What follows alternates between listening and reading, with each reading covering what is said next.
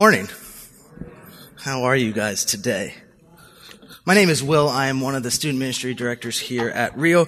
I'm excited to be here. As a church, we just went through 24 whole weeks of 1 Kings and part of 2 Kings, which really is a congratulations on our part. And we just saw the beautiful story of the kings as we worked through. And this morning we start a new series. We start a series on the life of Peter, a series where we're going to look at this man named Peter. We're going to see him at the best of times, at the worst of times. But we're really going to see him and his friendship of Jesus, his following of Jesus. And through all of these stories, through all of these narratives focused on Peter, we're really going to see who Jesus himself is. So the question as we begin this morning is, what do we know about this guy named Peter? And the truth is we know a lot. Thousands of years back, we know really a lot about who Peter is.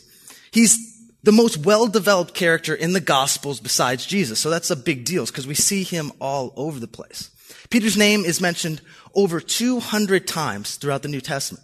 And just in reference to that, the Apostle John, the beloved disciple, is only mentioned 31 times. So we're coming to Peter with a lot of mentions.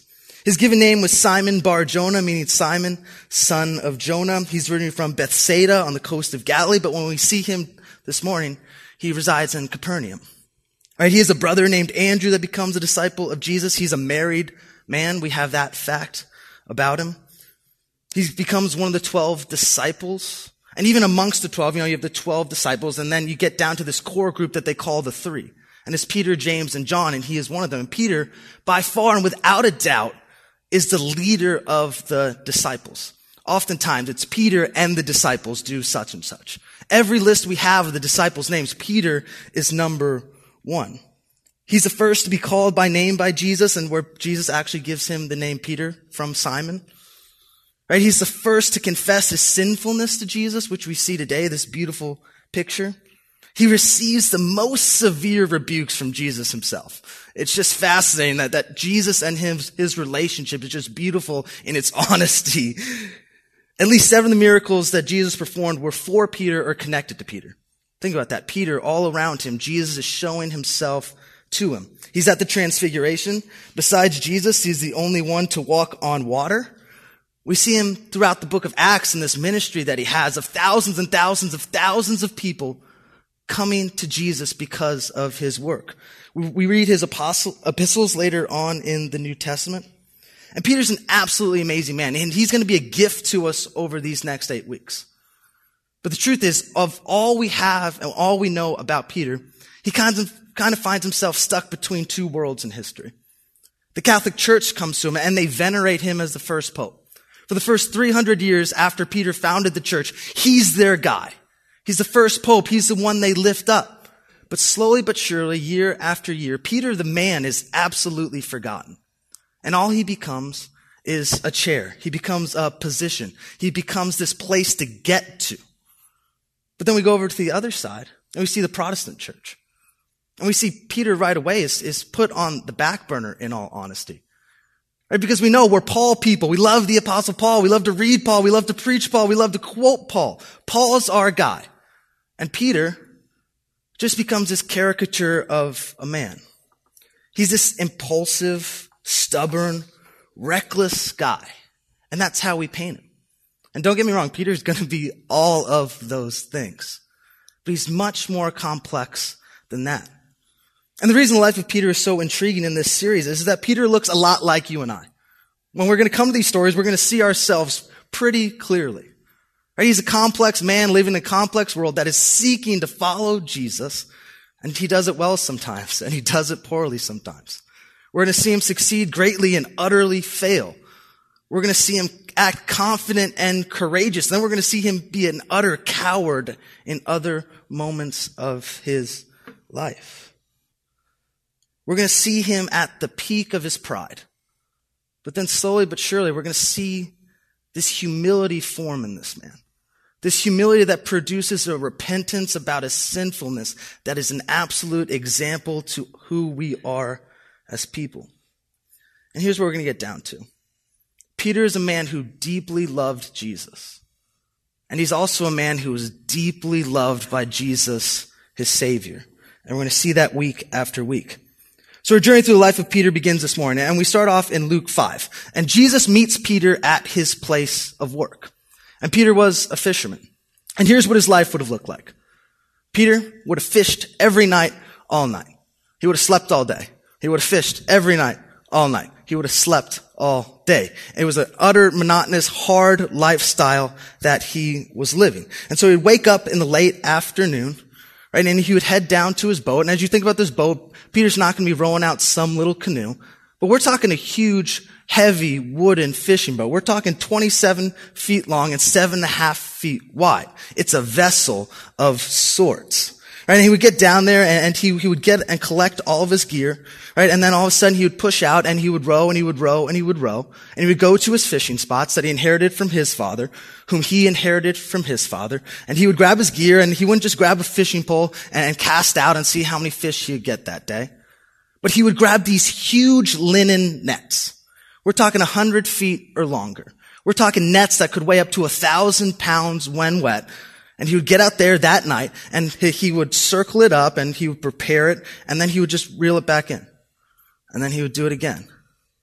And he would do it again. These 1,000 pounds nets, hundreds of times a night, going out, coming back in, going out, coming back in.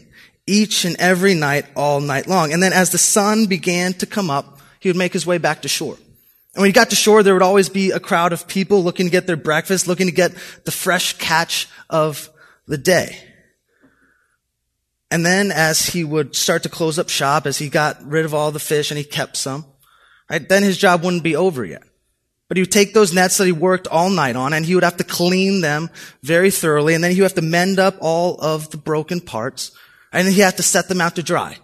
And then, and only then, could he pack up and he could head back to go to sleep. And it's a morning just like this when Jesus meets Peter. And it starts in Luke 5, verse 1. It says this: on one occasion, while the crowd was pressing in on him being Jesus, to hear the word of God, he was standing by the lake of Gennesaret, known by many names, but it's commonly called the Sea of Galilee. Right? And he saw 2 boats by the lake, but the fishermen had gone out of them and were washing their nets. Getting into one of the boats, which was Simon's, who was Peter, he asked him to put out a little from the land. All right, this is a weird request. Peter just fished all night, right? And this would have been a weird request no matter what, but it would have been much weirder if Jesus was just this strange guy who was on shore who asked Peter can I get in your boat and can I push off a little bit? But the truth is, Peter would have known Jesus. He wouldn't have known him well, but Peter would have heard that Jesus was this rabbi that was going around town preaching. He was teaching. He was a teacher. Not just that, but a little time back, Andrew, Peter's brother, ran up to Peter one day. Right? He said, Peter, I have found the Messiah. Right? It's a big deal in Andrew's mind. And Peter goes, okay, I'll go and meet him. So he introduces him to Jesus. Right? And that's when Jesus actually changes Simon's name to Peter. But we have no response from Peter after he meets Jesus. And in just the chapter before, Jesus is at Simon Peter's house. Peter's mother-in-law is ill. She has a huge fever, and Jesus miraculously heals her from that. So we know that Peter, the least he can do right now, okay, I'll push out a little from the boat. I don't want Jesus to have to go for a swim. I'll do it. And the verse continues, and he says, and he sat down, he taught the people from the boat. And when he had finished speaking, he said to Simon, who is Peter, put out into the deep and let down your nets for a catch. And this is a much bigger ask than just pushing out a little bit. And you have to think about what Peter's thinking in his mind. If Jesus understands exactly what he is asking of Peter, Peter knows that Jesus would have been at that shore before. He would know what the lifestyle of a fisherman is. He would know the schedule of a fisherman. Jesus would have had to know that the huge 100-foot-long nets have already been cleaned. They've already been mended. They've already been sitting out to dry so that their day can be over. Jesus had to know that now this is the time that Peter, after a long night of fishing, can finally go home and get some rest. And Peter, in a respectful yet questioning way, answers, Master, we toiled all night and took nothing. But at your word, I will let down the net. And Peter tries a very respectful reason not to do what Jesus is asking. Right? Again, get in the mind of Peter. He has to be thinking, Jesus, I just heard your talk. Really good teacher. prime teaching. I enjoyed every second of it, and I was even glad that I got to be a part of pushing you out on this boat. But why don't you just stick to that and let me handle the fishing portion? Right? We fished all night long and we got nothing. And if you knew anything about fishing, fishing at night is the way to do it. So, Jesus, the sun's out. We're not going to get anything. And you saw when I showed up, sadly on the shore, I had no fish with me. We already tried. We're going to need to take a break. And Peter and Jesus both know that this sounds like a crazy idea. Right? It's a crazy idea to go out and let down the nets during the day after a night of catching nothing. But this is kind of Jesus' MO. Right? He comes to Peter, and he comes to us oftentimes, and he asks us to do things that seem crazy in the moment, that seem to be something that we don't understand what he's doing. But Jesus is God. He knows exactly what he's doing. And Peter just gives in. And you can imagine the other guys in the boat, because he would have needed help to let down these 100-foot-long nets. They would have started giving him some nasty glances when they imagined that Peter's really going to hurt their sleep that day. But Peter obeys. And the important part is that Peter obeys at Jesus' word, and he lets down the net. And the miraculous happens. Verse 6 says, "And when they had done this, they enclosed a large number of fish, and their nets were breaking. They signaled to their partners in the other boat to come and help them, and they came and filled both boats so that they began to sink." And catching any fish at this point would have been miraculous. But Jesus is making this clear that this is not a normal catch. The sheer weight of the fish that they have in their nets is sinking their boats.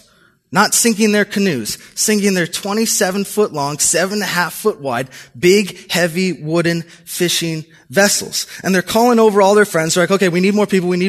And you can imagine the crowd is starting to see that there's a huge commotion happening on the sea, and they're wondering what that's about. And it's a joyous celebration for these fishermen. Right? More fish is better. And they're just pulling them in. They're celebrating, they're laughing, they're having a wonderful time. But then we zoom back in on Peter. He's not laughing.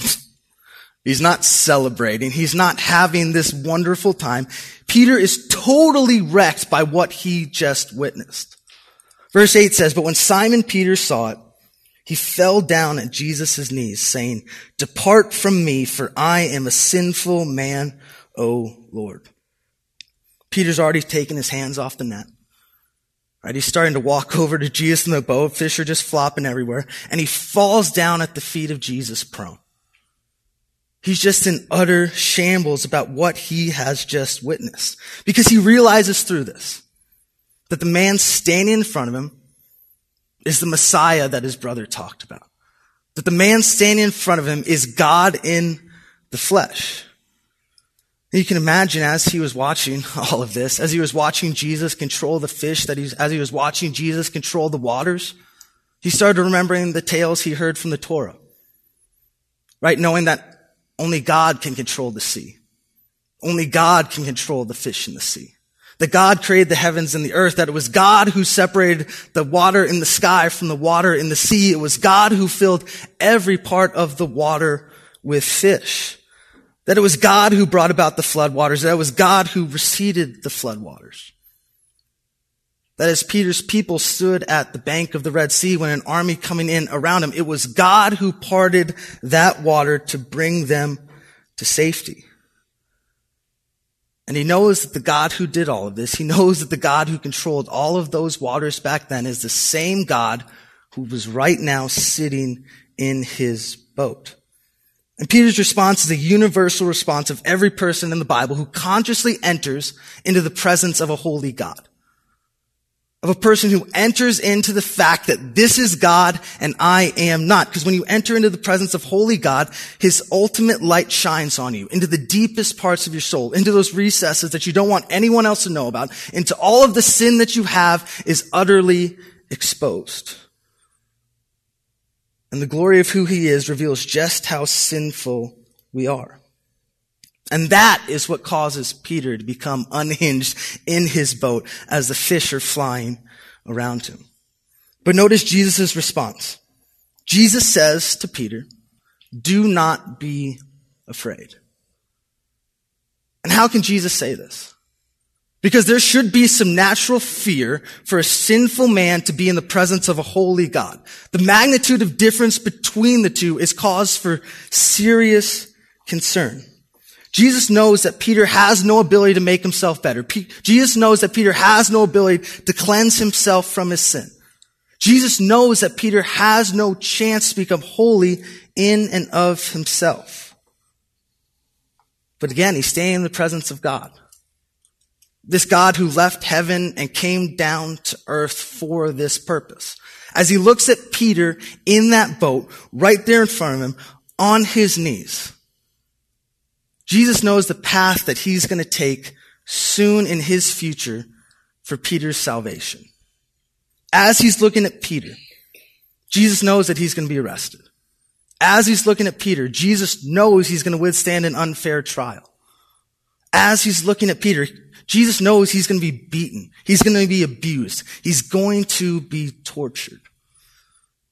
And Jesus knows that the ultimate part as he looks at Peter is that he's going to be hung on a cross in between two thieves.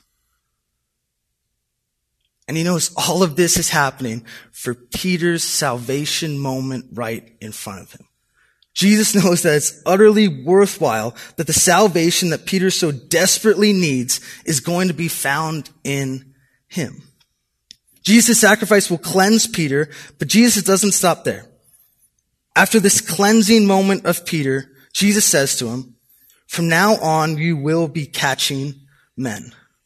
Jesus doesn't just save Peter from something, but he saves him for something. Right? After the cleansing of Peter, Peter now receives his purpose for the rest of his life. Peter receives the mission for what he has been saved for. He tells Peter that all of the fishing you've been doing in your past has created something in you. And now you won't be catching fish, but you'll be catching men. Now the mission of your life is we'll be taking the gospel, the good news of Jesus Christ's death and resurrection to the multitude. And Peter accepts his new mission.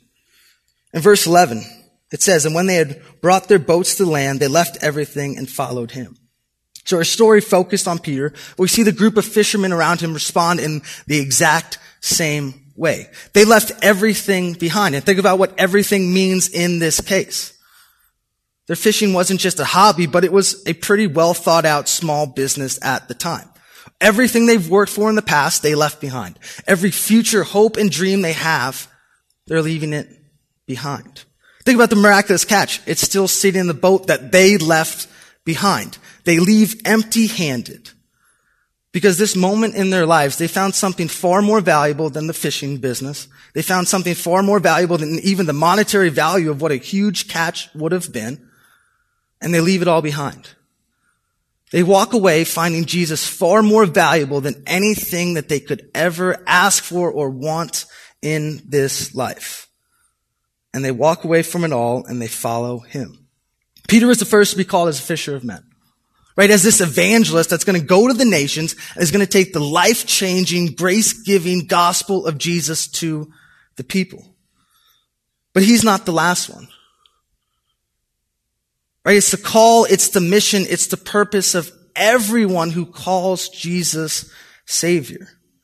And Jesus, after his resurrection, after he spends some time on earth in his glorified body, as he's about to ascend back into heaven, for his final teaching, his final word, his final message to his people, he says this.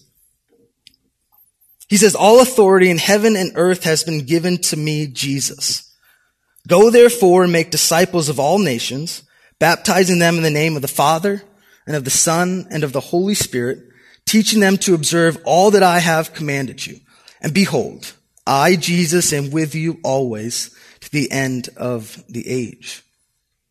Right? That call just wasn't to the people in attendance, but it's the call, just like I said, to all of us who have found faith in Jesus. And just like Peter, this has the ability to cause a little bit of fear to rumble up. Right? Because this is a life-changing message. Right? It changes all of our lives because it changes all of our relationships. No longer are family members just family members. No longer are coworkers just coworkers. No longer are teachers and students that are around us at school just teachers and students. But these are people with eternal souls that are desperately in need of the saving love of Jesus Christ. because the Holy Spirit convicts and faith in Jesus saves, and we, all of us who call on Jesus, get the honor and the privilege to be a part of those people's stories. A part of their stories by inviting, a part of their stories by praying, a part of their story by asking, by living life with them, a part of their stories by being that person they can come to when everything seems to be falling apart. A part of that story through the very lives that they see us ourselves living. And this can feel like a burden. This can feel overwhelming. But actually, in this passage, Jesus equips us to become fishers of men. He shows us exactly what it looks like to do that. Right? So Jesus comes to us, and through the passage we just read, he shows us 4 things about it. Right? 4 things that a fisher of men are is 1, they teach the word of God. 2, they obey the commands of Jesus. 3, they humble themselves at his feet. And 4, they value Jesus Christ above all. So the first one, fishers of men, evangelists, as they're known now, know how to teach the word of God. What does Jesus do as soon as he gets in the boat? He sits down, he gets in the posture of teaching, and he exposits the word of God. And that phrase, the word of God, is common to us now, but that was one of the very first times in Jesus' ministry that we hear it in that way. He sits down and he teaches the people. He teaches Peter. So the question for us is, are we people who know how to teach the word of God? And we're not just talking about professionally with lights on. We're not just talking about professionally when a microphone's in your hand. But in our everyday conversations, are we able to convict people with the use of Scripture? Are we able to encourage people with the use of Scripture? Do we have the ability to know Scripture itself to where it's going into every aspect of our relationships? Right? And do we know it? And that's why here at Rio we have things like personal worship. That's why you can be in the Scriptures, being walked alongside of this 5 days a week. That's why we have Sam's Wednesday night Bible study and the Real Women's Bible study. That's why the Out of Water podcast exists. They talk about Scripture in a very, sometimes heady way, but a very reasonable explanation of what it exactly is. We have the ability to grow in our knowledge of Scripture. The second thing fishers of men are they obey the commands of Jesus, even when they seem crazy. Think about how this story went. What is Peter asked to do before the miracle happens? Before he knows what's going to happen next, Peter, before the miraculous catch, is asked to obey.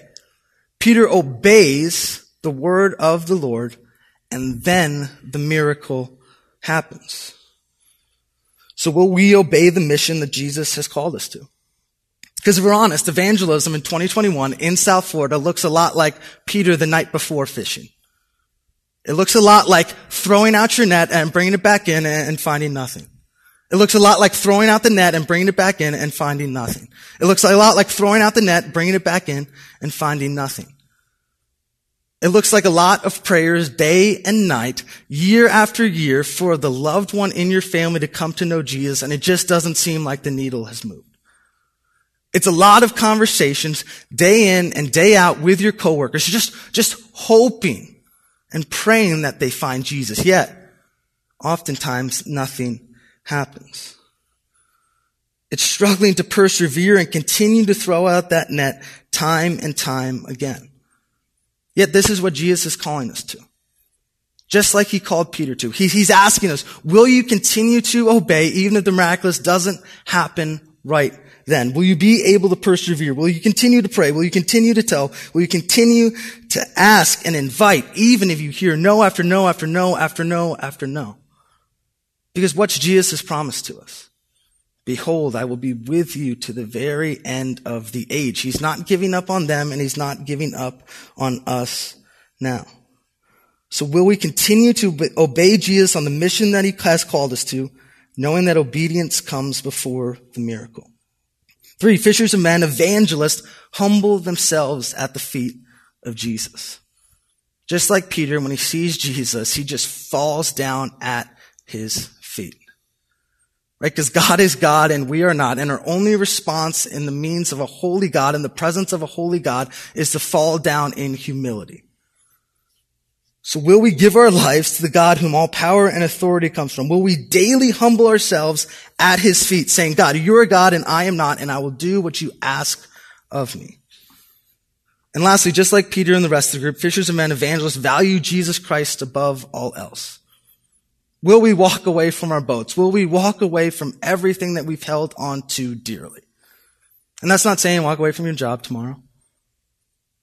right? But it's saying, do you value Jesus more than your job? Do you value Jesus before your financial security or your comfortability?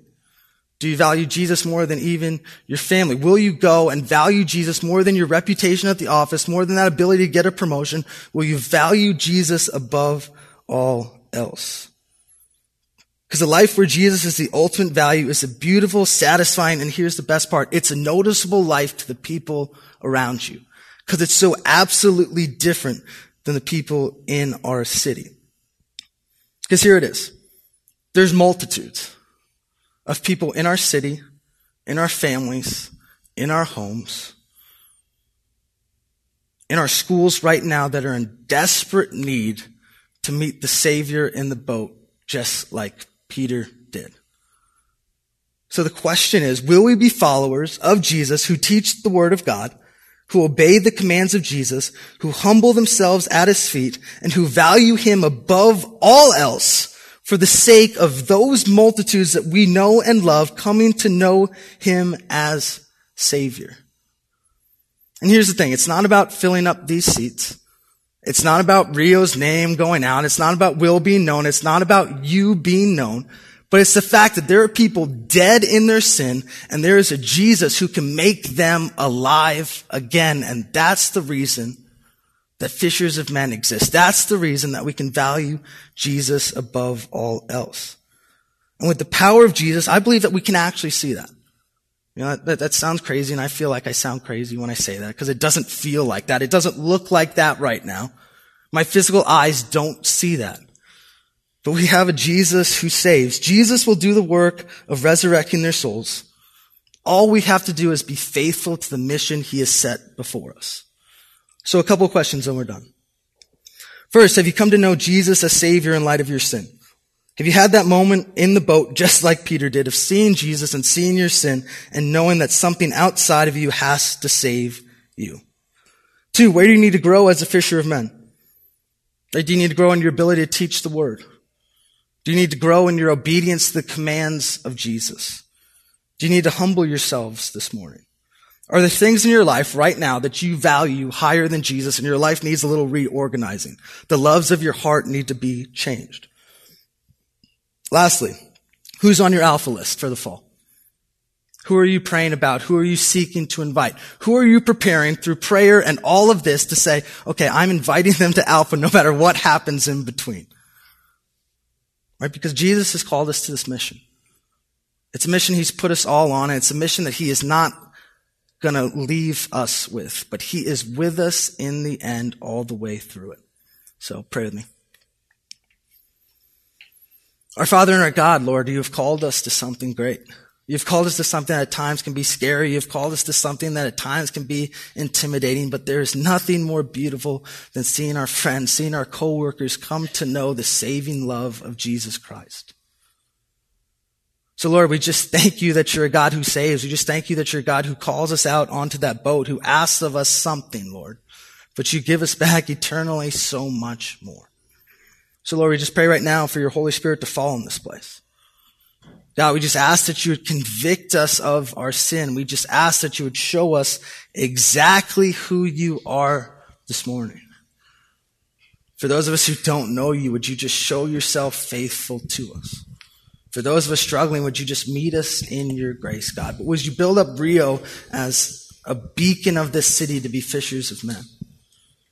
That we wouldn't just live inside these 4 walls and walk out of here, but Lord, that we would take your word, your grace, the life-changing gospel that you have given us everywhere we go.